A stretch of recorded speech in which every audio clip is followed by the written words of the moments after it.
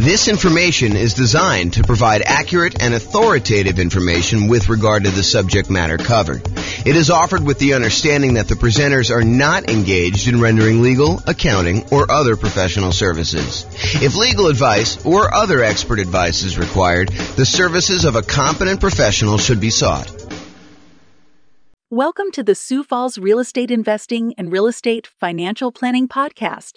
Learn all about investing in real estate in Sioux Falls, South Dakota with a combination of real estate financial planning and modeling with numbers specific to Sioux Falls, plus syndicated, more generalized recordings of live and pre-recorded real estate investing classes, not all of them specific to Sioux Falls.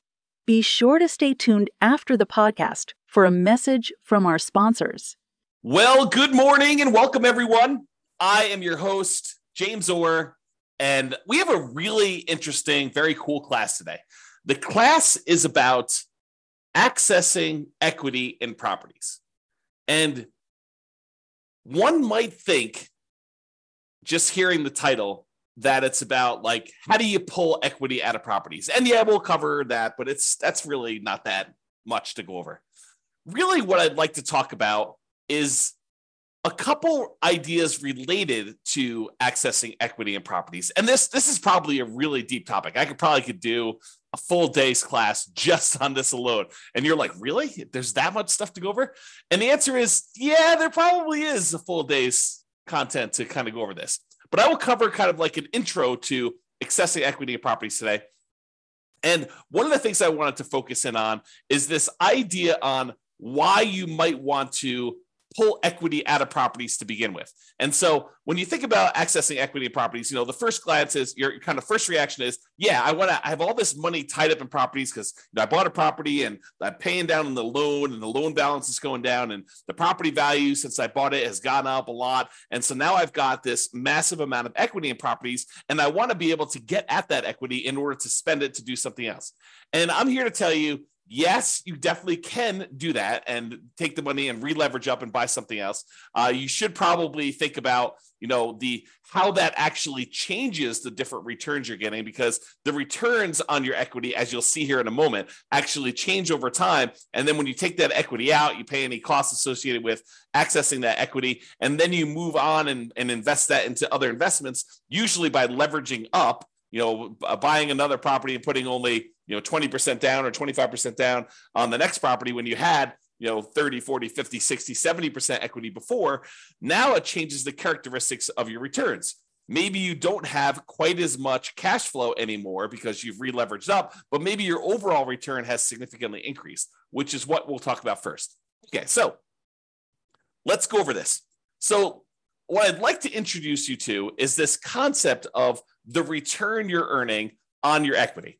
When we talk about the returns you're earning on investment property, for example, you might think to yourself, okay, so I've got this return from the property value going up, the return from appreciation. And let's say, it's a $500,000 property as an example, and it's got up 3% in a year. So really you've earned $15,000 on that investment. And when you first buy the investment, a lot of times we look at that number and we say, okay, we've earned $15,000. How much did we need to invest in that property in order to acquire it, in order to earn that $15,000? And so you look at your return, the $15,000 you earned from appreciation, and you divide it through by your total cost to close, and technically probably your reserves as well. So you're looking at the return you earned on the amount you had to invest in the deal, or what we would also refer to as your return on investment. Return on investment. Now, once you've gotten past that first acquisition period, the first year or so that you bought a property, then the amount you put into the deal originally matters much less. In fact, at that point, what you're really concerned with is how much money am I earning on the equity that I have in my property? Because at this point, you're like, look, what's my alternative? I could take this equity I have in this deal and I could pull it out and I could go buy something else. So really what I want to know is, how productive is the equity that I have in the property that I could go and then take and do something else with? I could go take that equity and I could go invest it in another rental property that might get a higher return, or I could go invest in stocks or bonds or annuities or whatever else I want to buy in order to take that and get a return on it. So what I really want to know after I've owned the property for any period of time, really, beyond a year. The first year, I think a lot of times we look at return on investment. But as soon as we get beyond that kind of like first year period, a lot of times what we want to look at is return on the equity we have in the property before we go and consider taking that out and looking at other properties. So what I'd like to show you is how this return on equity changes for the various different returns we have on an investment property. So for example, even though the amount you're earning from appreciation, the amount that the property is going up in value, is increasing the longer we own it. In that first year, maybe we earned $15,000 in appreciation, but fast forward a couple of years later, now the property's worth $600,000. And even though it went up still that same 3%, now it's not $15,000 in that year, it's now $18,000. So even though the amount of money, the dollar amounts that we're earning from appreciation is actually increasing. It's going up each year that we own that property, besides years that it goes down. But if we have the same appreciation rate, the amount you're earning on equity is going up over time, even though that number is increasing, the numerator in the equation that we're talking about, the amount of equity you have in your property is also going up. And it's probably going up faster than the amount of appreciation you're going up, which that means is the amount of return you're earning from appreciation on the equity in your property starts off usually the highest when you first buy the property. And in this case, we're showing it's about 18%. You'll have to do your own deal analysis. And this shows up on the world's greatest real estate deal analysis spreadsheet for you to go and look at and see for yourself. But it usually appears as the highest when you first buy a property, your return on equity from appreciation, and then it decreases. It goes down over time until eventually it becomes what your raw unleveraged appreciation rate is, which in this case, I've been using as an example, 3% per year. So if your property value is going up 3% per year or 4% per year or 5% per year, that is your unleveraged appreciation rate.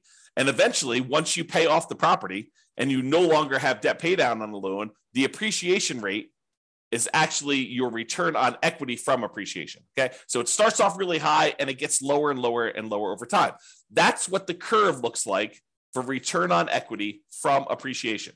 Now, let's look at how that changes with cash flow.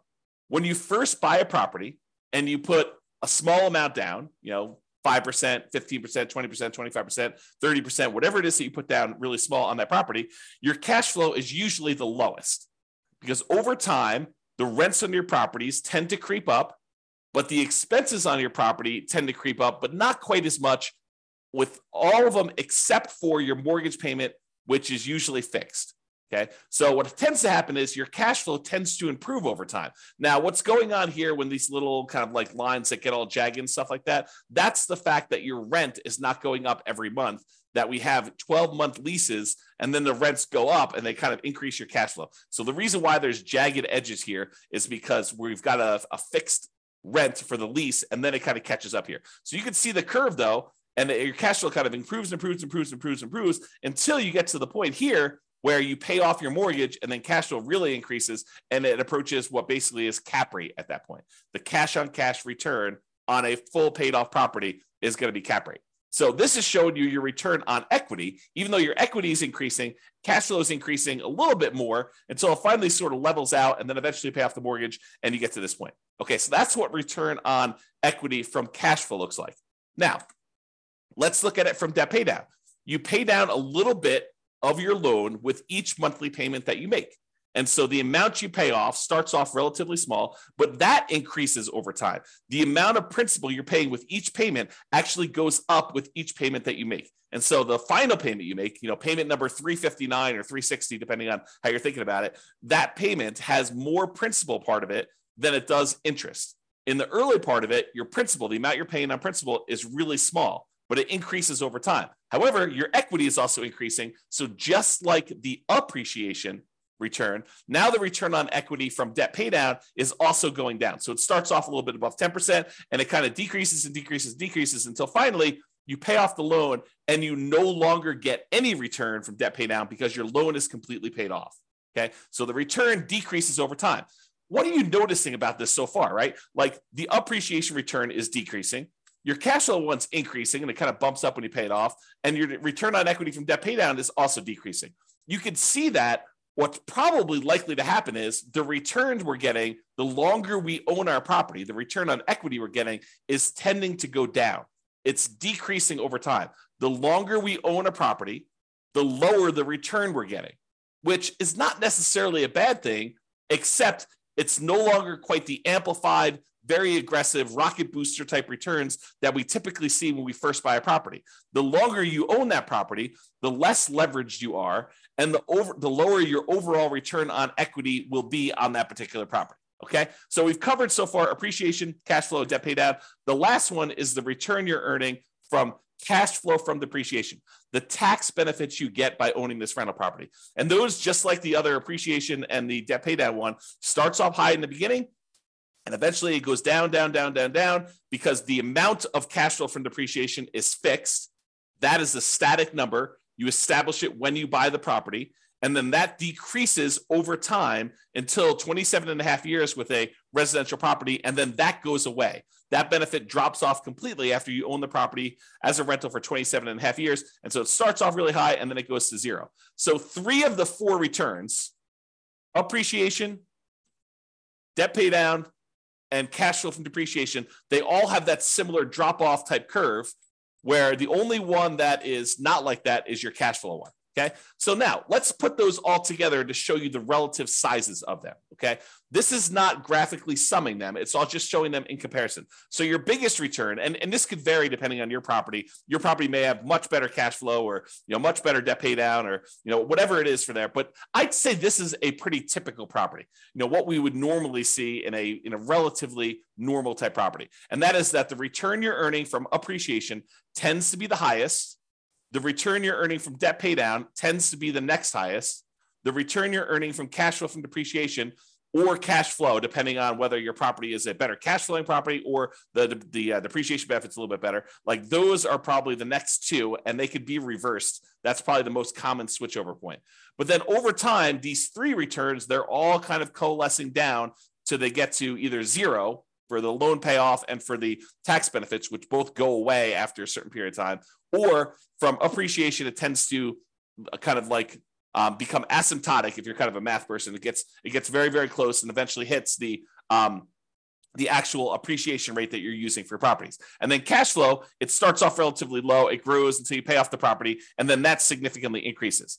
So you can see, though, that the overall returns we're earning on our property over time, when we look at the return on equity, are going down, even though the dollar amounts that we're earning on the property are going up, right? The amount of money we're earning in dollars from appreciation has gone up. The amount we're paying down in the loan has gone up. The amount we're earning in cash flow has gone up. The amount we're earning in cash flow from depreciation is the same.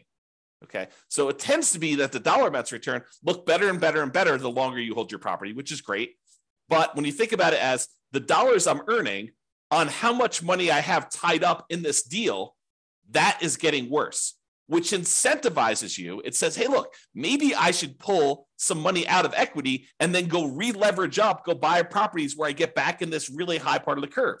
Okay. Now I'm going to take this same chart and I'm going to do something with it. Okay. So this is the chart showing you that, the return from appreciation was, probably like 18%, somewhere in there. The return you were getting from debt pay down in this particular example was just over 10%. The return you were getting from cash flow from depreciation was probably around 4%. And then the cash flow one started off really, really low, like almost zero. Maybe let's call it 1%. So you could see all those different returns. Now what I'm going to do is I'm going to stack them on top of each other so that you could see what the sum, the additive benefit, what the sum of all of these different returns are. And that's this chart. So I just graphically add that, and I'm showing you that your overall return summed up at the very beginning is 34%. I'm just estimating, right? So it's about 34%. But you could see that, even just 10 years later, the sum is below 20%. It's probably in that 17% range. So this is why I think a lot of folks, they're like, look, my equity has grown so much in this property, especially the last few years, right? Property values have gone up a lot. We have these really low interest rate loans. And so really low interest rate loans, they pay off really fast, faster than higher interest rate loans.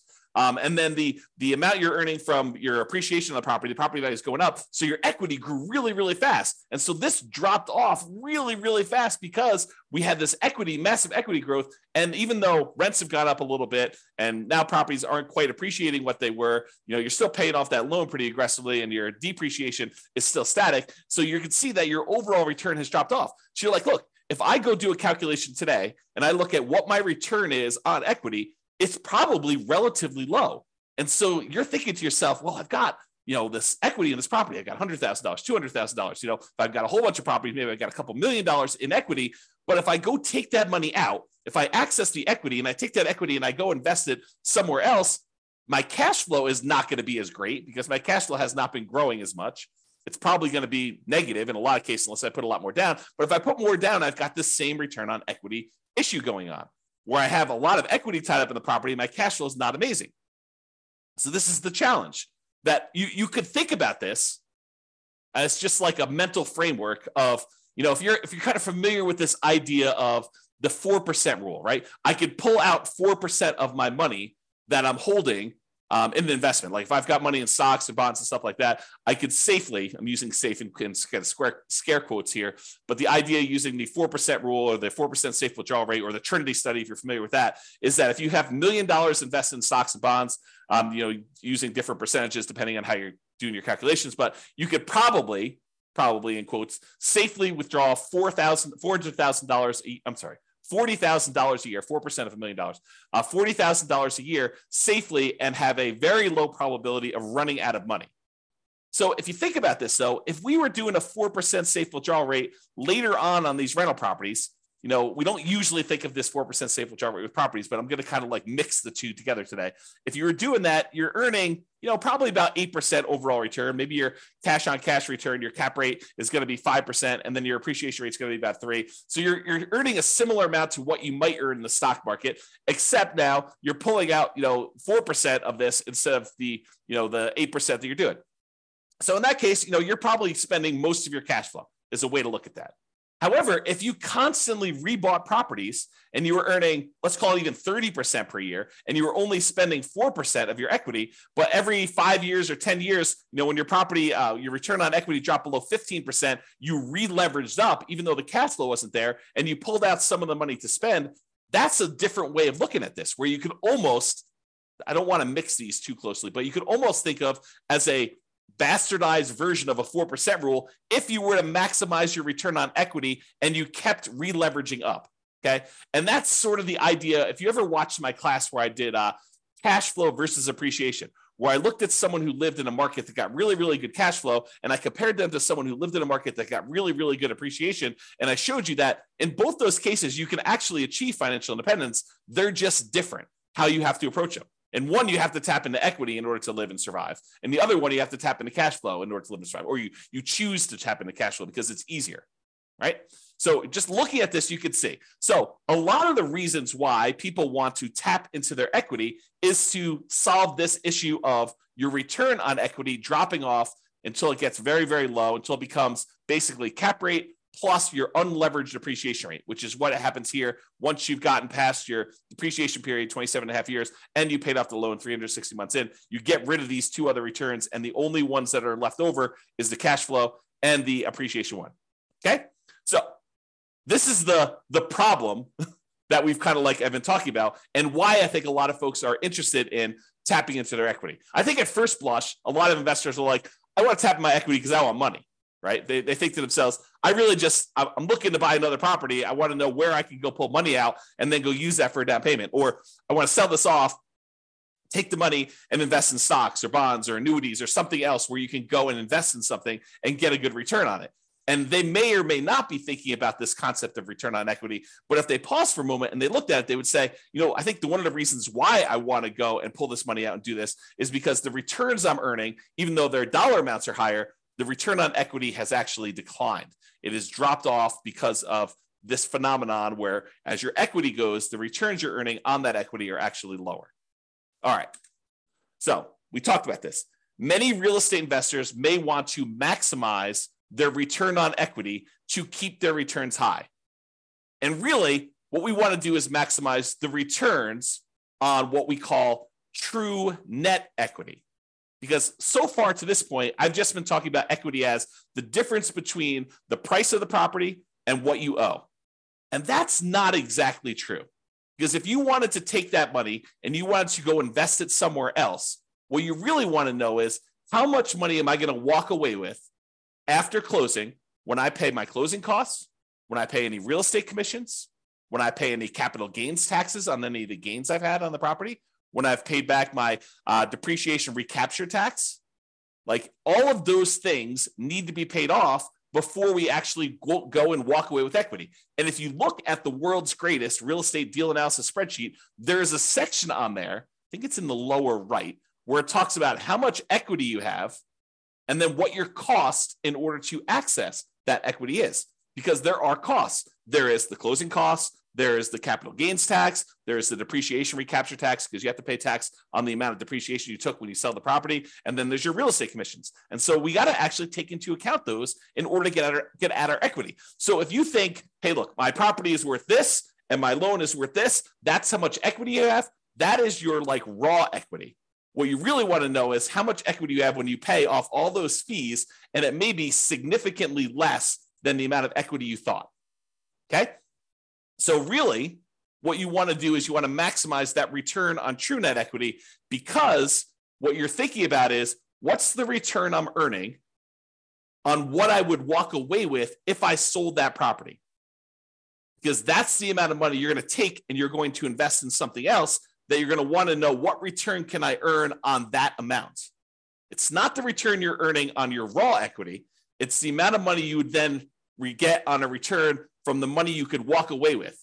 Because you may have $200,000 in equity, raw equity, but you may only walk away with $100,000 when everything's said and done. And so if you thought you were earning 10% return on your true equity, and now you're really taking only half of that back, you got to earn a lot more on your money that you're investing in something else in order to get that same dollar amount of return. Okay, which is why we think in terms of true net equity. So true net equity is the equity after you pay all the expenses to access it, including closing costs. If you're doing a 1031 exchange, any 1031 exchange fees, any real estate commissions, if you've got those, any depreciation recapture, and any capital gains. And then we show your equity, your cost to access this equity, and the return on equity on the world's greatest real estate deal analysis spreadsheet. I think it's one of the more unique things that we include on our spreadsheet because it is so important. I think there's a lot of folks that think, you know, really what I want to know is when I'm getting into the deal, my cash on cash return on investment, or some people like to use cap rate. So I think a lot of folks are looking at that. Next thing I think a lot of folks look at is what is my dollar amount of cash flow? But I think few people are strategically thinking ahead to, well, what does this deal look like in terms of my return on equity over time? And how am I going to use this when I'm trying to achieve financial independence? It's not just about acquiring the property and making sure that you optimize for the acquisition. It's really, what am I doing with this property? Is this a property I'm going to be holding in my portfolio long-term at the very end when I'm living off of my investments? Or is this sort of like a temporary rocket booster type of return where I'm trying to get like this part of the curve, you know, the early on part of this return on equity curve. And I know that I'm going to be selling this thing once it drops below whatever number you decide, 20%, 15%, 12%, whatever your threshold is for, hey, my property is not performing what it used to perform in terms of return on equity. Now it's probably time for me to trade up and re-leverage and buy something else so that I can take the equity I have in this and maybe buy 2 properties, or take the equity in this and take the equity in 2 properties and buy 3 properties with it. Like, it's that sort of thinking that we're doing. So you need to decide which assets you're optimizing for and what you're doing with those assets when you're going to be financially independent. It's one of the reasons when you use the ultimate financial independence, retire early budget, we have like spots on there for you to say, well, what's my budget now? What's my budget if I have like at my minimum amount that I need to be financially independent? And then what's my ideal? And you can look at how much you need in cash flow or resources invested elsewhere in order to achieve those goals. Then you can think to myself, okay, well, how do I get there? Like, which properties in my portfolio do I have already that I'm going to have at that point? Are they going to be free and clear? Are they going to have still mortgages on them? Am I going to re-leverage them up? What properties do I still need to buy? And which ones am I definitely selling to pay off other properties or to invest in something else like stocks or bonds or annuities or whatever? Okay. And that's the thinking I think you need to do. All right. Enough of that tangent, because I get excited about this stuff, as I hope you can tell. Now, there are many other classes, as I said, about this particular topic. As I mentioned at the beginning of class, this could be a full day seminar. This whole idea related to equity and return on equity and how all this works with examples and moving it around and kind of comparing, and should I sell my property? Should I go and re-leverage, and how that moves my returns from one quadrant to another? Like all this stuff, it's a full day. Okay. And I don't know if I'm going to do a full day, but it could be a full day. If not, I will do a whole bunch of mini classes like this on different parts of it, and we'll eventually get it all covered, but just realize that's where we're headed. Okay. So to summarize this slide though, that's why some real estate investors will want to access their equity. Now, the slide that you probably thought you were coming to this class for, so how do we do that? And it's relatively simple. You can access equity in a property in two ways. You could borrow your equity, or you could sell to release equity, okay? So when you go and you borrow your equity, you're doing like a cash out refinance. You're pulling cash out of your deal in order to get some of the equity and convert it into money you have. But you have to pay an interest rate to borrow that money. You know, there's a traditional cash out refinance where you just pull money out and you do that. There's a reverse mortgage where you could pull money out and maybe you don't have any payments on it. Maybe it just accrues. And that's usually for people that are of a certain age or older, and it's on their primary residence. So you can't really do that on investment properties, the reverse mortgage. Or maybe you go in there and use like a hard money loan on the investment property in order to pull that money out. Or maybe you go and you ask grandma or your uncle for a private money loan to loan money against the property you have, and you actually borrow your own equity that way. The other variation on borrowing your equity, home equity loans, home equity lines of credit, or other second liens on the property. And in some cases, you may find a lender who's willing to do like a blanket loan across multiple properties so that you can access all of them in one loan. And then you may have to get special permission to release that property if you're going to go sell it or refinance it or whatever you're going to do. But you have to go and think about that, whether you want to do like one-offs and do a whole bunch of these little onesies, home equity lines of credit, or cash out refinances, or you want to go put like a blanket line of credit or home equity line of credit or equity line of credit across multiple properties in order to do that. So that's the whole borrow your equity side of the how do you access equity in properties. The other way is you sell. Okay, you sell the property and you release equity. You can sell the entire property outright, pay whatever cost you have, any capital gains, any depreciation, recapture taxes, or do a 1031 exchange and not be able to actually take your equity and spend it the way you want unless you're willing to pay, some portion of that, or take that money and then reinvest in another property is what 1031 exchange is. We'll probably have to do a whole class on that. We've got a whole class on it, but I'll probably do another updated one on that. But the idea is you sell your property and then you get access to that. Or one that I don't think a lot of folks think of is you could have a partner come in, invest in your deal or your entire business if you wanted to do it that way. But let's just do a single deal to give you the same idea. Have a partner come in and invest in your single deal. They're really buying part of your equity. You're giving up a portion of your current ownership to get some cash out. And then you could use that cash out to go, because it's yours, to go buy another property and repeat. So the idea is you go buy a property, you've held it for a little bit of time, and instead of you wanting to, kind of like get your property, I lost my train of thought here. You basically get your property and then you sell part of your equity in order to access the cash out, to get cash out of the property, and then they participate in the ownership of the property. They get cash flow, they get appreciation, they get debt paid out, or you could sell off just streams of income, right? You could say, look, I'm going to sell you the cash flow stream, or I will sell you the equity when I go sell this property, give them an option to buy the property, and they're participating just in the upside from appreciation and maybe debt paid out or just the appreciation. Okay, so you could do lots of different things with that. Okay, so that is the accessing equity property. So in conclusion, return on equity tends to go down over time as equity increases. That's this chart that we showed. Okay, so that kind of return on equity drops off. Many real estate investors will want to optimize their return on equity. And honestly, it's probably their return on true net equity. So accessing equity becomes important. Really, the main options of getting your equity are borrow your equity or sell to release equity. Those are the two main schools of thought for how do you get equity out of property. It's not that complicated. I mean, there's probably a little bit of nuance and detail in there, but really those are the big picture ways to do it. That's all I got. Doesn't look like there are any questions. Hope you guys enjoyed class. This has been James Orr. Have a great day. Bye-bye for now. With home prices up, mortgage interest rates up, and rents up, but not quite enough to counteract the higher prices and interest rates. Cash flow on rental properties in Sioux Falls is harder than ever. Book a call with the Real Estate Financial Planner to apply our proprietary 88 strategies to improve cash flow on your rentals. See the show notes for a link to schedule your call and improve your cash flow today. If you're a real estate agent, lender, or professional in Sioux Falls that wants to help our real estate investor listeners, consider reaching out to learn about collaboration opportunities with this podcast. We'd love to add more value to our listeners by having you assist our investors buy, sell, and finance their real estate investments. See the show notes to schedule a call to discuss collaboration opportunities.